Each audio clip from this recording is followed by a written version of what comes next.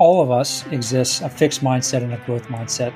And what a fixed mindset feels like is when you engage in a challenge or you experience a setback or you experience friction, a fixed mindset says, wow, that setback I'm experiencing is a reflection of my capabilities. It impacts my sense of self-worth. I'm not good enough. I'm not the type of person that can do math problems, or I'm not the type of person that, can swim, or that I can, have meaningful, long-lasting relationships. That's really a fixed mindset. The other side of the coin really is this growth mindset. And the growth mindset is the idea that when I engage in things that are hard, or I'm experiencing friction, or I'm experiencing setbacks, I'm not experiencing it as a judgment on my self-worth, but rather that this is what it feels like to get better. That friction I'm feeling is actually my brain rewiring, my body rewiring. This is what it feels like to get better. And this is not a game of perfect. This is a game of progress. And I am progressing in a positive way. And so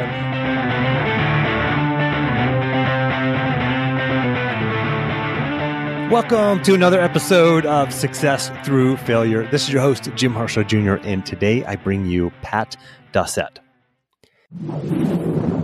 When I was a Division I All-American athlete, I was hyper-focused and I was able to take consistent action that allowed me to be one of the best in the country at what I did.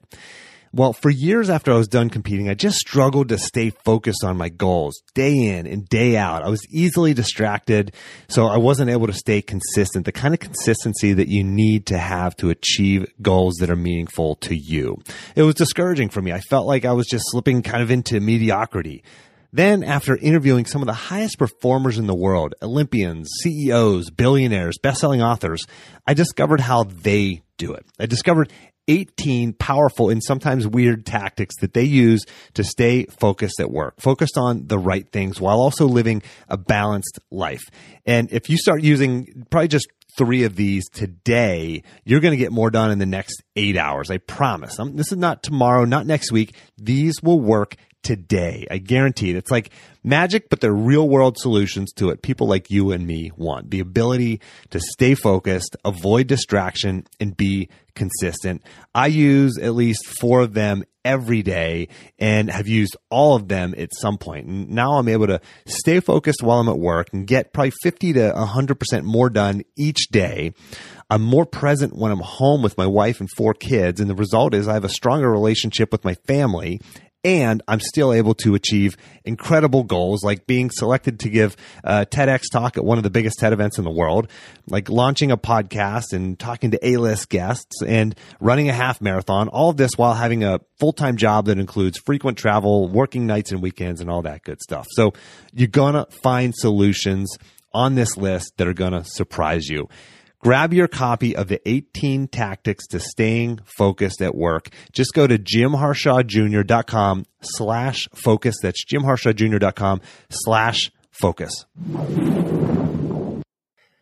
Pat is a Navy SEAL and the co-founder of a new company called MadeFor. And he's the co-founder with Blake Mycoskie. And Blake is the founder of Tom's Shoes. Maybe you've heard of Blake. Maybe you've heard of Tom's Shoes. And they basically are one of the innovators of social entrepreneurship. And basically the business model is buy one, give one. You buy a pair of shoes from Tom's and they donate a pair of shoes to somebody in need. And so these 2 guys teamed up, Blake, an entrepreneur, and Pat, a Navy SEAL, and they created a company that's based on science. And this is a personal development company, and it will help you develop the habits that you need to live your best life now. And it's totally analog. It's not digital. It's not an app. It's not on a website. It's really fascinating. And it's all been based on research. And in this interview, Pat gives us some insights into a few of these habits that they teach you how to implement and why they're important. But more excitingly, at least for me, is his story of becoming a Navy SEAL. He talks about some of the hardest days of becoming a Navy SEAL. He talks about Hell Week. He talks about his hands swelling up to 5 times their normal size. But without further ado, let's dive into my interview with Pat Dossett of MadeFor. Pat, welcome to the show. great to be here, Jim. Let's just start with this. Tell us about your path to becoming a Navy SEAL. So when I was in seventh grade. I born and raised in Texas, and for anyone that's spent any length of time in Texas, they know that football is a big part of culture and just the way of life in Texas. So I grew up playing football as a young kid, playing football in high school, and I was always a little bit of a bigger, husky person. But when I was in seventh grade, I read a book about the SEAL teams called Rogue Warrior, written by a gentleman named Dick Marcinko. And for whatever reason, that book planted the seed inside me to say that, man, that sounds like the hardest thing that you can do. It sounded like an amazing, great adventure. And I was like, that's what I want to do. And so from that day forward, I always kept that in mind in anything that I was engaged in, that ultimately where I want to end up, post high school, post college, is that I want to be a Navy SEAL. And so that really became my focus. But it wasn't until I finished my senior year football season in high school that it was the first time that I stopped lifting heavy weights, stopped eating all this food, and started running for the first time, hopped in a pool, started swimming, and really taking more deliberate steps towards, all right, let's prepare for this. And I was fortunate enough, graduating high school, to be accepted to the Naval Academy. So I went to the Naval Academy in 1998 and spent 4 years there, with that mindset of, hey, I want to be a Navy SEAL. This is what I'm working towards. What I found out when I showed up to the academy was that not everyone gets to be a Navy SEAL that wants to be a Navy SEAL. So it's a really competitive process out of that school.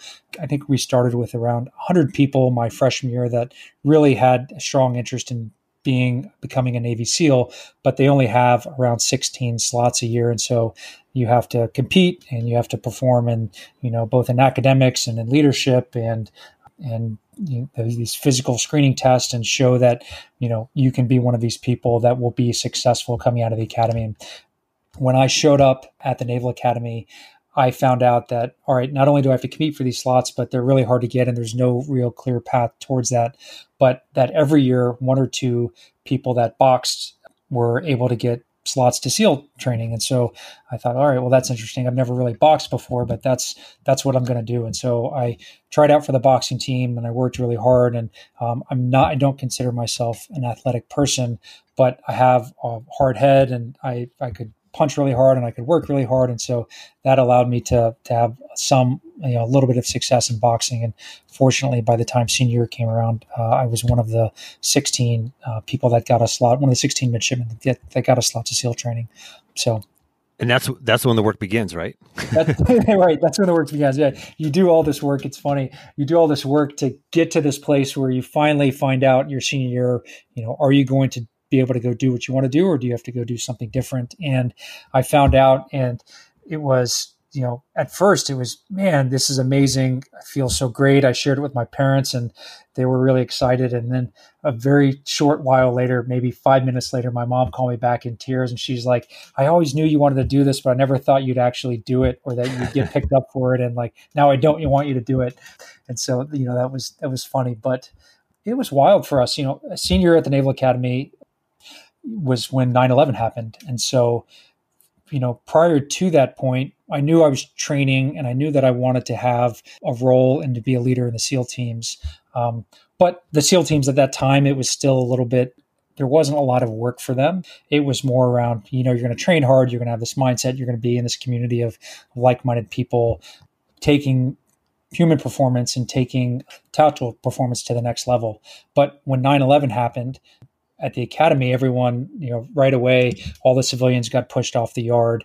The Marines threw up barricades, manned machine guns. They started rotating the midshipmen. Traditionally, we would eat all 4,000 midshipmen at one time in King Hall. They started rotating us so that we weren't all in one place at the same time in case the Naval Academy was a target. And it solidified or clarified quickly, made very clear that this work and this profession and the service that we were about to embark on, it was very real, has very high consequences. And no longer was it this cool thing that I was being a part of. Now it was this really important thing with an important mission set and something that I needed to bring my A game towards. And so once I got that slot, again, it just honed my focus. So every day I was thinking about, am I taking steps closer towards being the best SEAL officer, SEAL leader that I can be, or am I taking steps away from that because the circumstances didn't allow for any margin of error? I find a lot of folks get out of the role, they go through high school, then maybe college, and they get a job and check all the boxes, they buy a house, get married, kids, all those kind of boxes.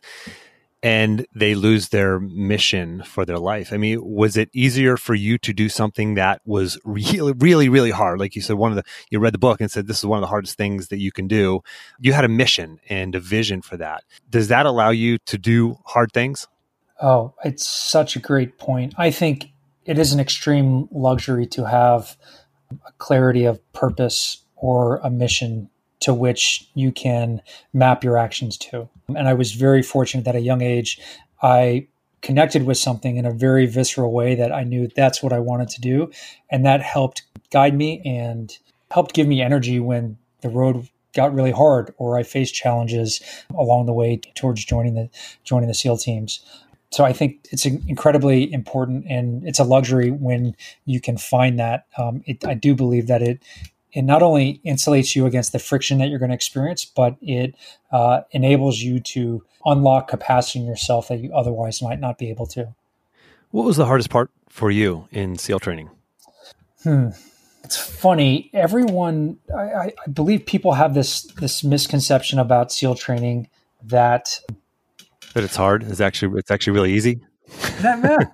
Maybe no, it is always hard. It's hard for everyone. But this idea, I have some friends that are triathletes, and they like to compare.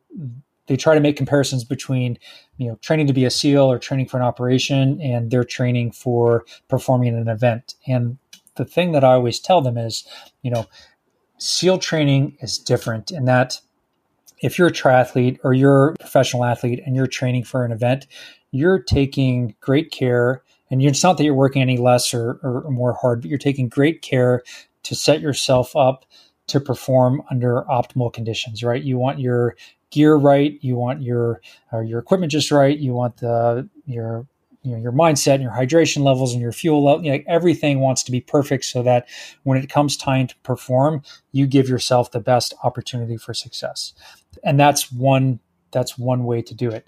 In SEAL training, and a great example of this is Hell Week. So, the first phase of training is about 8 weeks long and 9 weeks long.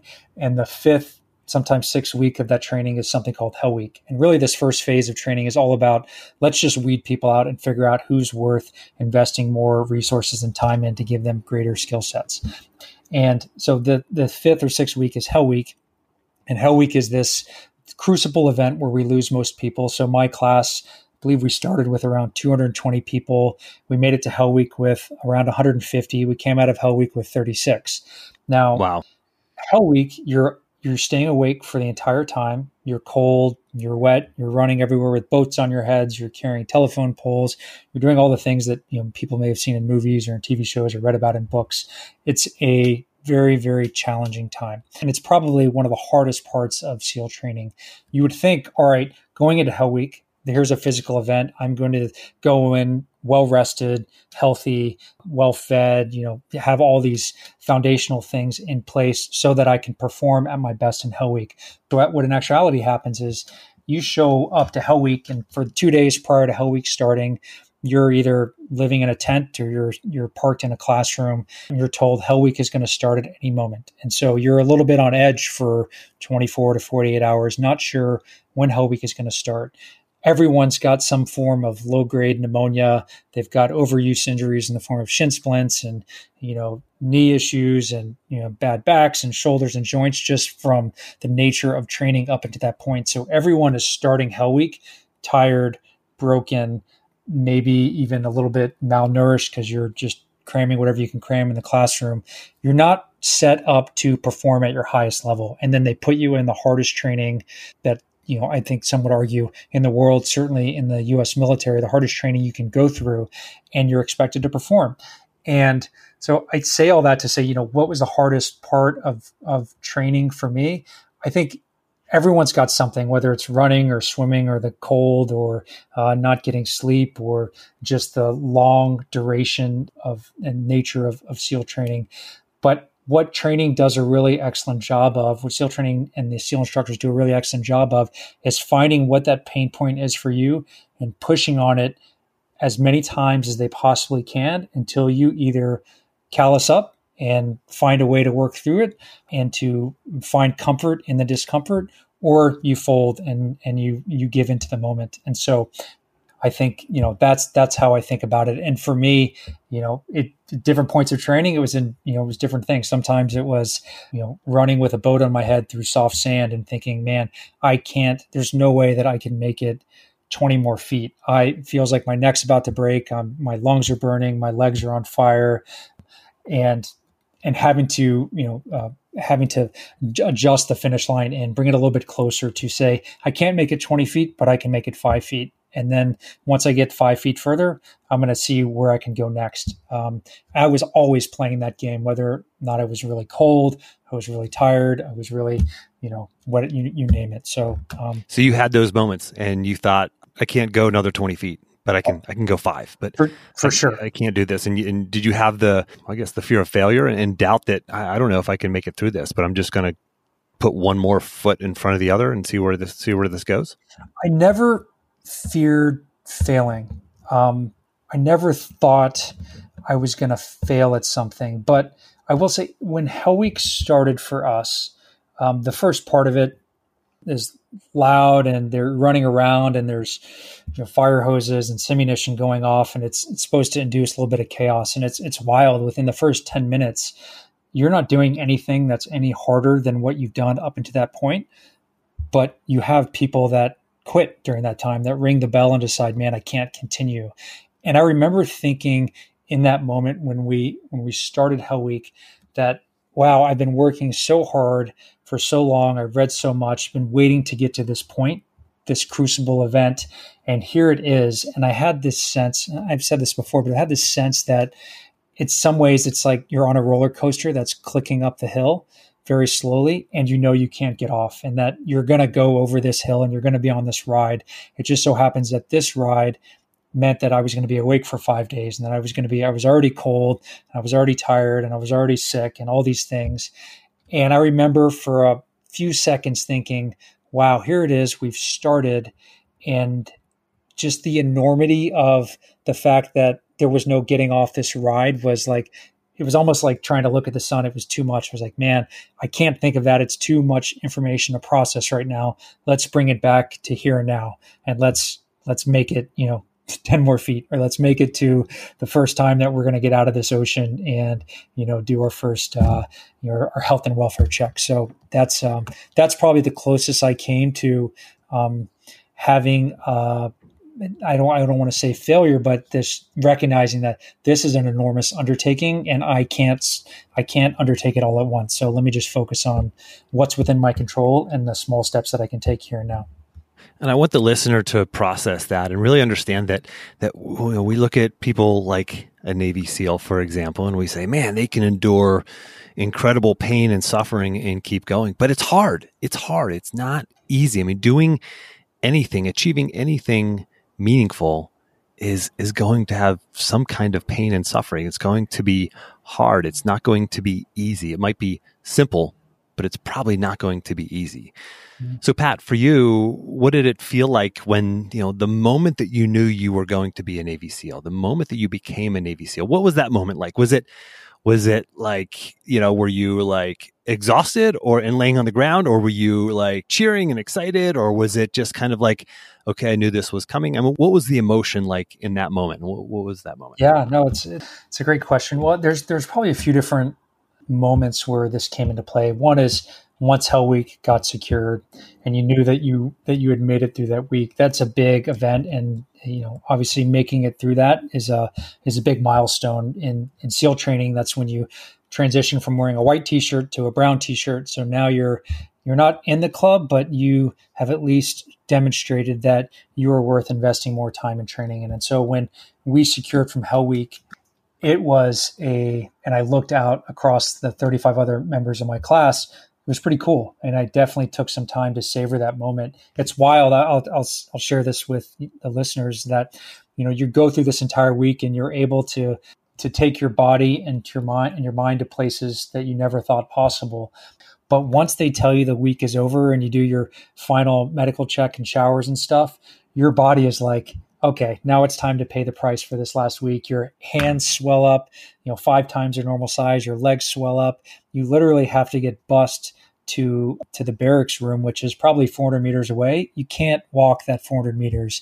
Your body is just in a state of shock that, like, okay, now it's time to deal with the stress that you've induced on me for the last week.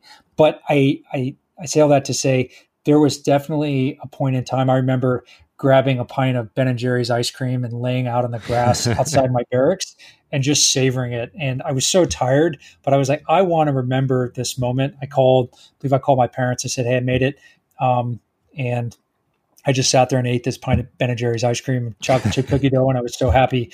And then, the next week we were right back in training, and it was like, all right, let's rise to the next occasion.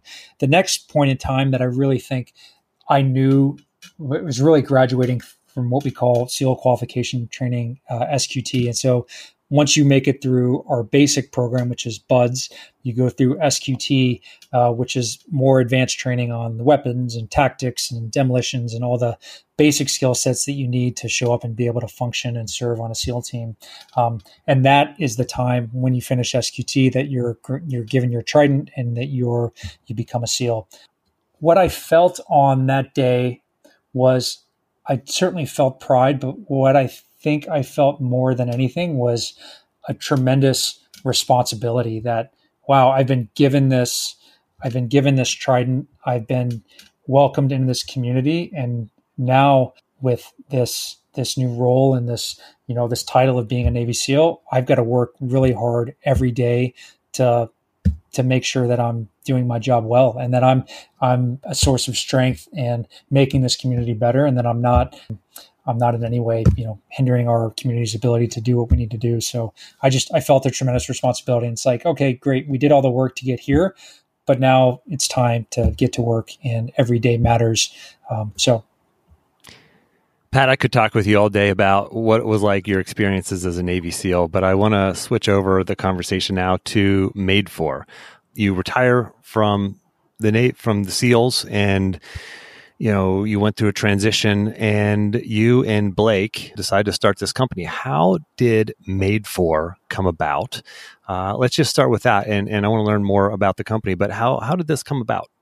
Yeah, it came about on a surfing trip. Actually, Blake and I and a few of our friends were on a surfing trip together, and our trips, we do these. We have a group called the Rugged Adventure Club, kind of a name in jest, but group of guys. And once a year, we try to get together and go off and engage in different activities. And the trips are always one part relaxation and camaraderie with friends and, a lot of fun and some adventure. But the other part is meaningful, purposeful dialogue and conversations. And we want to make sure that we are best supporting our friends and one another, in our journey.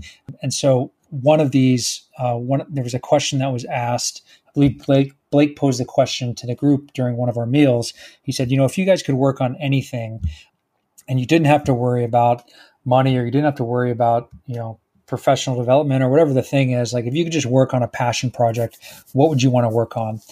And so went around the table, and when it got to me, I said, I don't know what form this takes, but I've always been interested in this idea of human potential and human performance and helping people be their best and bring their best to the world. I said, I saw it when I was in SEAL training. We, like I said, we started Hell Week with 150 people. We came out with 36, and the class went on to graduate 17 original members. Those 17 people, when you look at them, are rather unremarkable looking. There's nothing about them that you would say, okay, that person is going to make it. And in fact, all of the biggest, fastest, strongest people, those that most looked the part out of central casting, were some of the first to go away. And for me, that was really the first time that I saw, wow, there's something that these 17 people are doing well. It's a mindset, it's some foundational habits and practices that they engage in that allow them to perform at an extraordinary level. And so when Blake asked this question, I said, yeah, there's something here from my past experience in the SEAL teams. And then when I transitioned out of the military, I used business school as a way to make the transition and to figure out what I was going to work on next. And I took a lot of traditional business classes, but one of the business school classes that really stayed with me was actually an undergraduate class that I audited. So I was already the old seal on the back of the business school group going through business school classes, and now I'm like the really old guy sitting in the back of this freshman and sophomore undergraduate class. But it was taught by this woman, Angela Duckworth, who is really well known for her research in the field of grit, and grit being a determining factor for success. But the class was an introduction to positive psychology. And for those of you that may not be aware of this field, it really was championed and pushed forward to another level by a gentleman named Dr. Martin Seligman out of the University of Pennsylvania.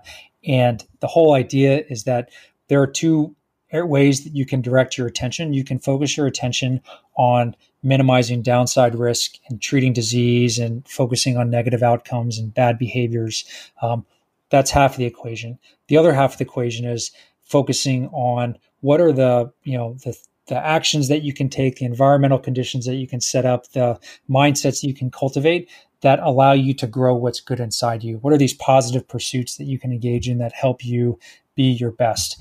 And a lot of what they talked about in that class, and that has been proven out through evidence-based research and in the works of many labs, mapped to what I saw in the SEAL teams and what people were leveraging to perform at a very high level.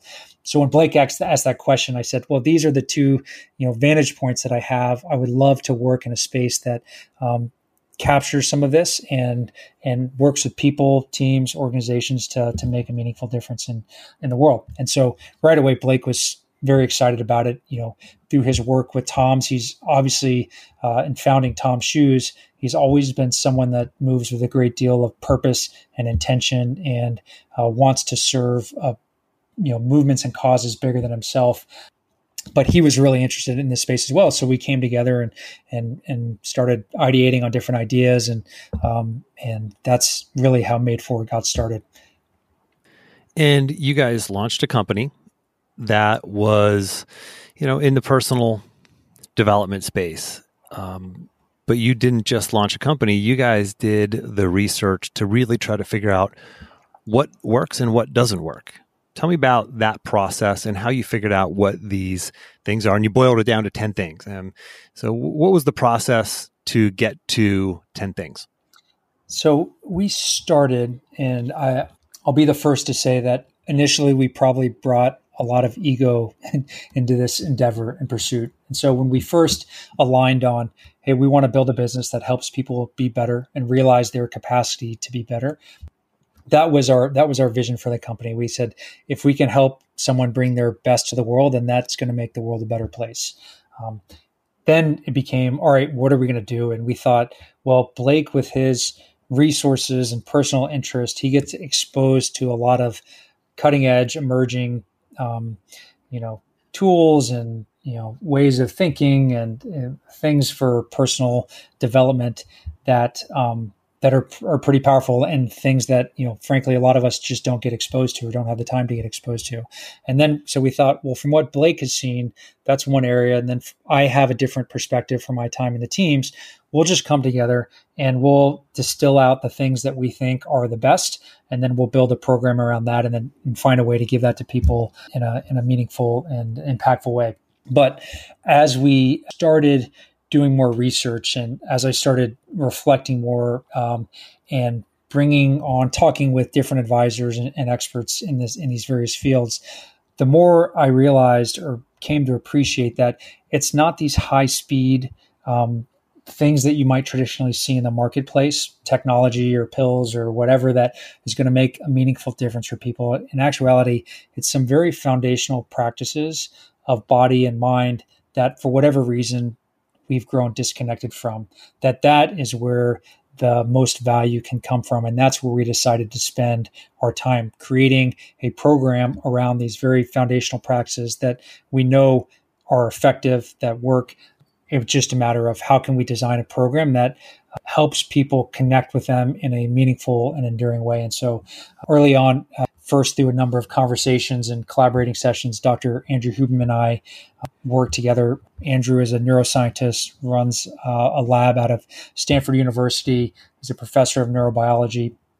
And he really helped me think through these things and looking at the brain as a unit of analysis for how can we impart positive change, give people positive pursuits to not only make a difference in the brain, but also in the body and in their life and in their mindsets. So that's how we started. And we ended up with 10.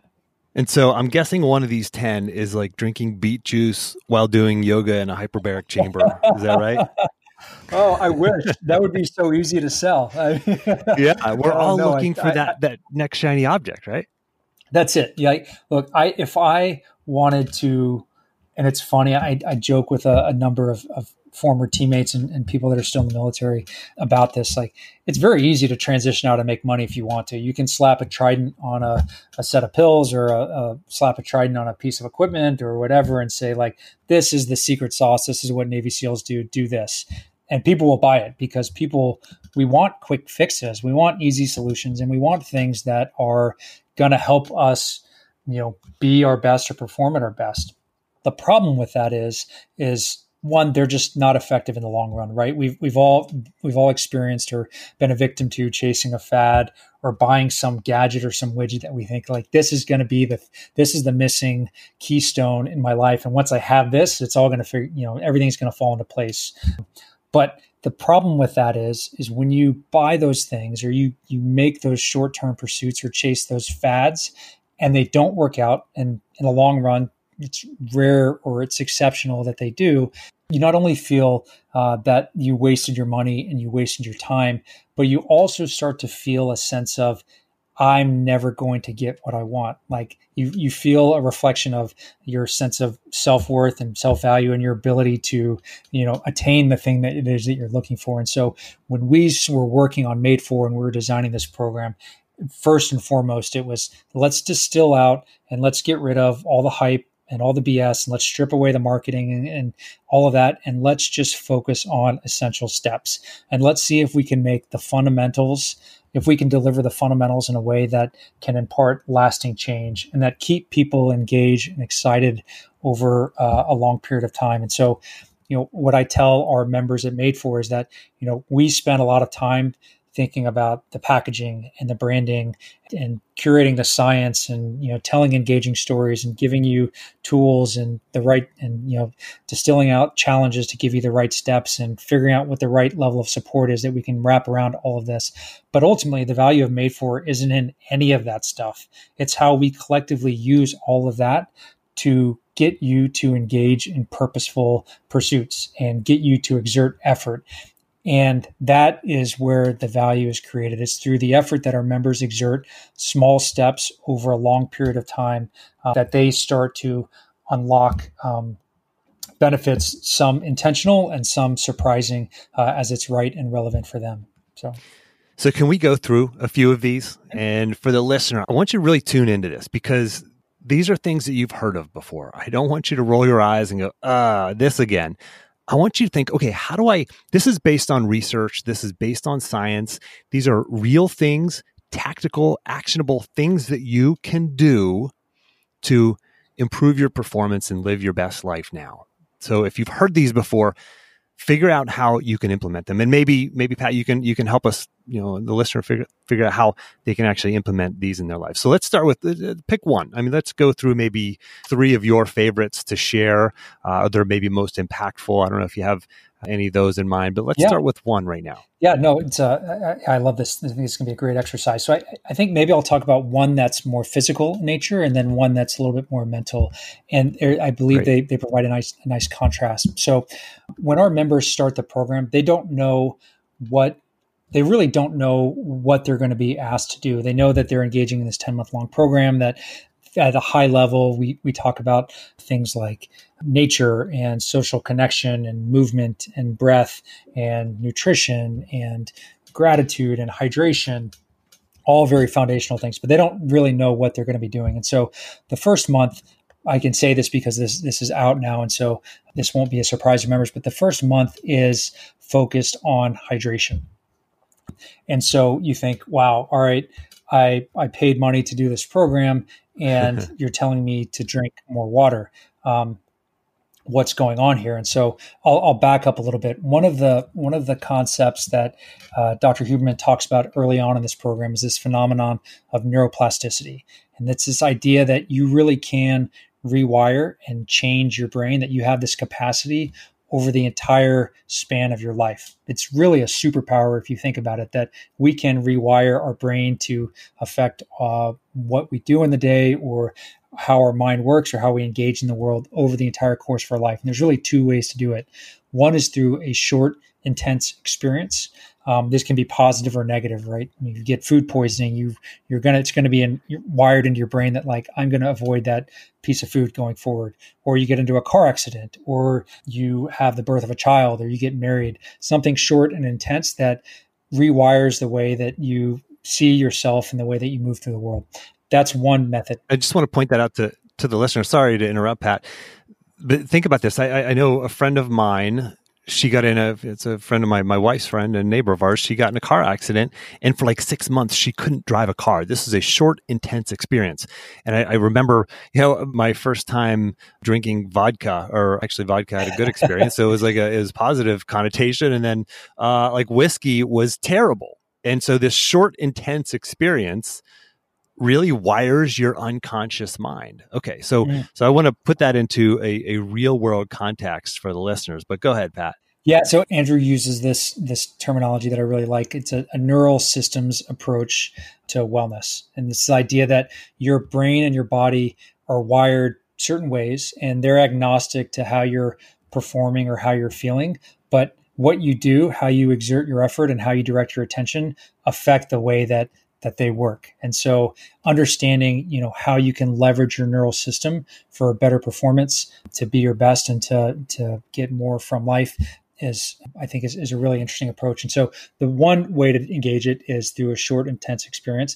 The other way is actually through small steps over time. And so directed efforts done with attention and awareness, not only of the effort that you're engaging in, but the effects that effort is creating. And that is really where the MadeFor program and our MadeFor method is built on top of, is this small, consistent effort over time. So with that as a context for the program, our first month, we focus on hydration. And you think, all right, well, I drink water. Everyone drinks water. And you're right. Everyone does drink water. It is a small thing that you do every single day that everyone does. But something interesting happens when you bring a little bit of attention to that practice. So I like to say our hydration month is 50% about the science of hydration and dispelling some myths and what it means that when you're hydrated, and how at very low levels of dehydration, on the order of 1% to 2%, you actually have very real physical and cognitive deficits, whether you're witting to those or not. And those can have knock-on effects in your life. And so we make people very aware of, hey, here's what's going on with the science of hydration. Here's how to think about hydration. And what we tell people is, look, there's no one size fits all approach. There's not 8 cups of water. There's no specific amount that you should drink. It's all relative based on a variety of factors. So our challenge this month, what we ask our members to do, and we have this nice, our tool this month is this, we have this nice water bottle with these beads that you move. And the challenge is, every time you finish a bottle of water, we want you to move a bead, and we want you to recognize that that's a small little win in your day, and to just track your water throughout the day. At the end of the day, what we ask is that you record how many bottles of water you drink and write a short little reflection in this journal that we provide based on how you're feeling. And so while it's 50% around, figuring out the hydration and what feels right for you, understanding what that means for you, the other 50% is around what happens when you pay attention to a small thing that you do every day and how it affects you, and starting to build a more robust connections between your small actions and the small steps and their effects on you. And it sounds so dumb probably to some people, and so simple and so elemental, but I can't overstate how powerful it is for people when they engage in this month. And so what we find is that not only do people, recognize that, wow, I wasn't drinking enough water, and now that I'm drinking more water, I'm feeling better. And remember, we never tell anyone how much water to drink. We just say, bring some awareness to this. But what we also see is that a lot of pro social, pro physical behaviors start to come out of this positive pursuit. So not once do we ever talk about stop drinking soda or the downside effects of, sugary beverages or any of these things. We just say, here's a positive thing for you to do. But we have members tell us like, wow, for the longest time, I've been trying to kick a habit of drinking 20 Diet Cokes a week. And now I don't even have a craving. It just went away, all because I just started paying attention to the water.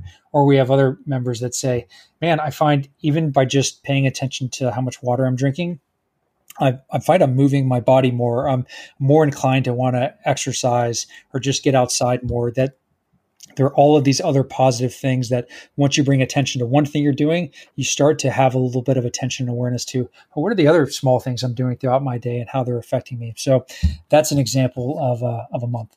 And so I want the listener to understand it's not the value of, you wouldn't pay for a program like this that says drink water because Pat just told us that, but it's the results that you're getting. It's a process that they take you through that gets you to drink more water and gives you results. And that's the real value here is we know certain things. We just don't always implement them. And you are, helping people intentionally implement those. Okay. So you gave us one physical and there was another you said that was mental. Yeah. So maybe we'll do something that's a little bit more on the mental side. And everyone knows this term gratitude and is familiar with the concept of gratitude and what it means to express and give thanks.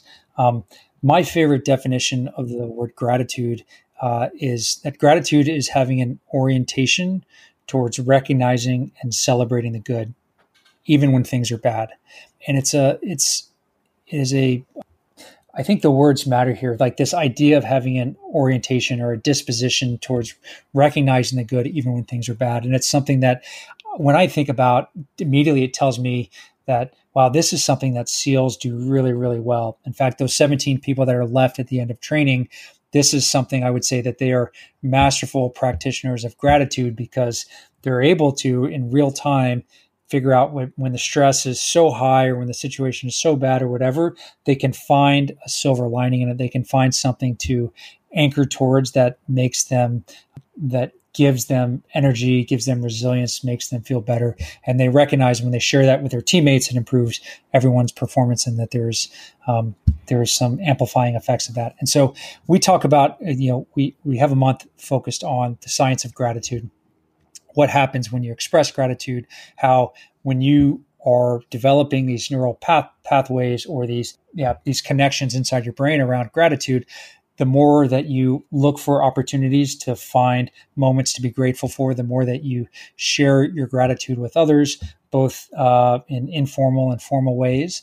It's this muscle that once you start working it, it gets bigger and stronger, and it becomes a positive, trajectory and positive cycle of effort. So we focus a month on gratitude, and I think a through line that you see there's a few through lines to the whole MadeFor program, but one of the through lines is that these practices are things that are within your control. We take an inside out approach to wellness in that we want you to recognize and affirm the value of your effort, your directed effort, because you are connecting with something inside of you and putting forth the effort and seeing that the returns of that value or that directed effort. These are not outside in approaches that we're saying, here's a prescription for better health. You have to finish this checklist, or you have to do this challenge every day, or that you have to get to the end of MadeFor and then you have a list of 10 items that you have to work through every day. That's absolutely not the goal. The goal is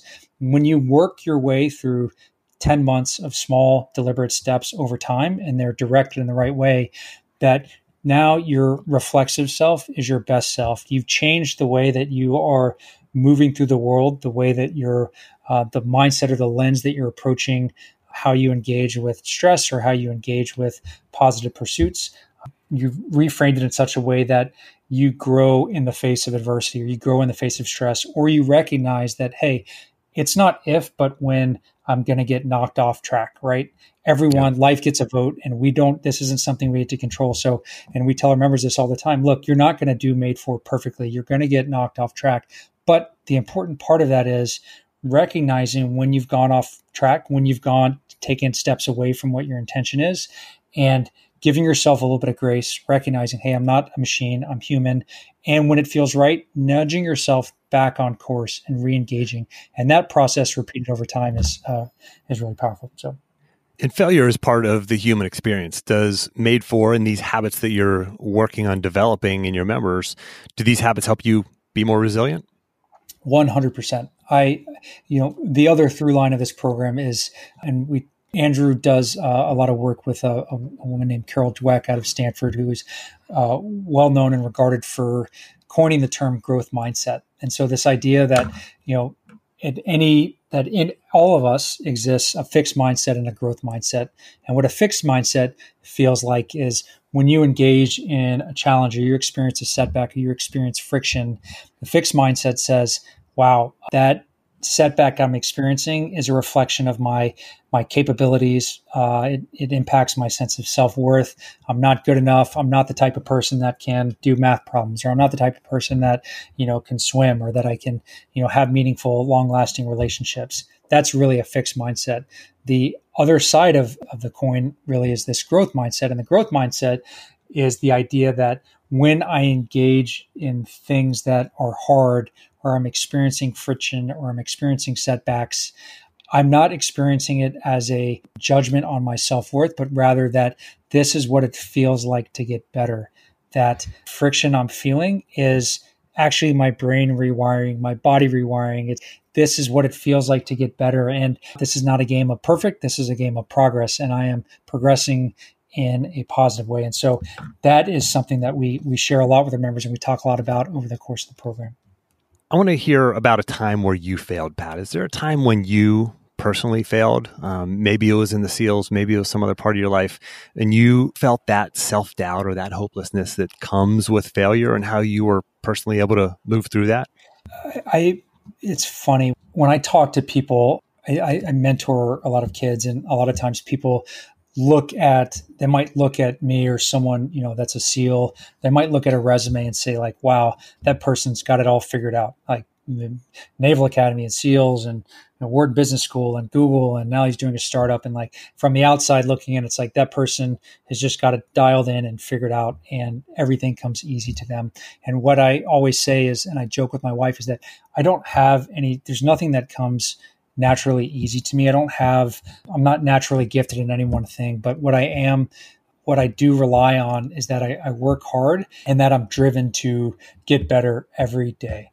And so that means that I experience lots of setbacks all the times. And I've had some failures, big and small, but I don't like to call them failures. I think, if I'm able to pull myself back and look out over a longer time horizon, something that may seem like a failure in the moment was actually the very thing that I needed in that moment to grow in a different way that enabled my future success. And so, I'll say it's funny. When the last year that I was in the military, I knew that I wanted to transition out. I knew at some point I wanted to have a family, and that was something that I was going to work towards.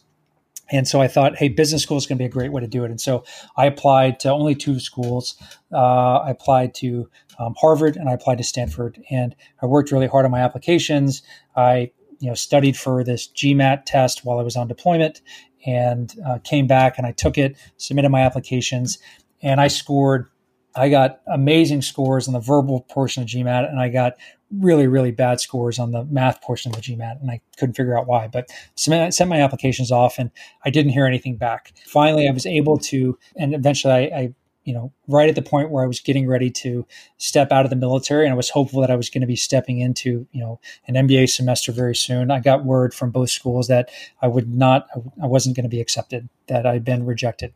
And that stung. I mean, I felt, I was like, man, I've worked so hard. I've dealt with a lot, and I feel like I have a lot to add. Why are they not seeing the value that I have to add? And I got a little bit of on the record or off the record feedback that like your math scores are just too low. We're not sure that you can handle a program like this.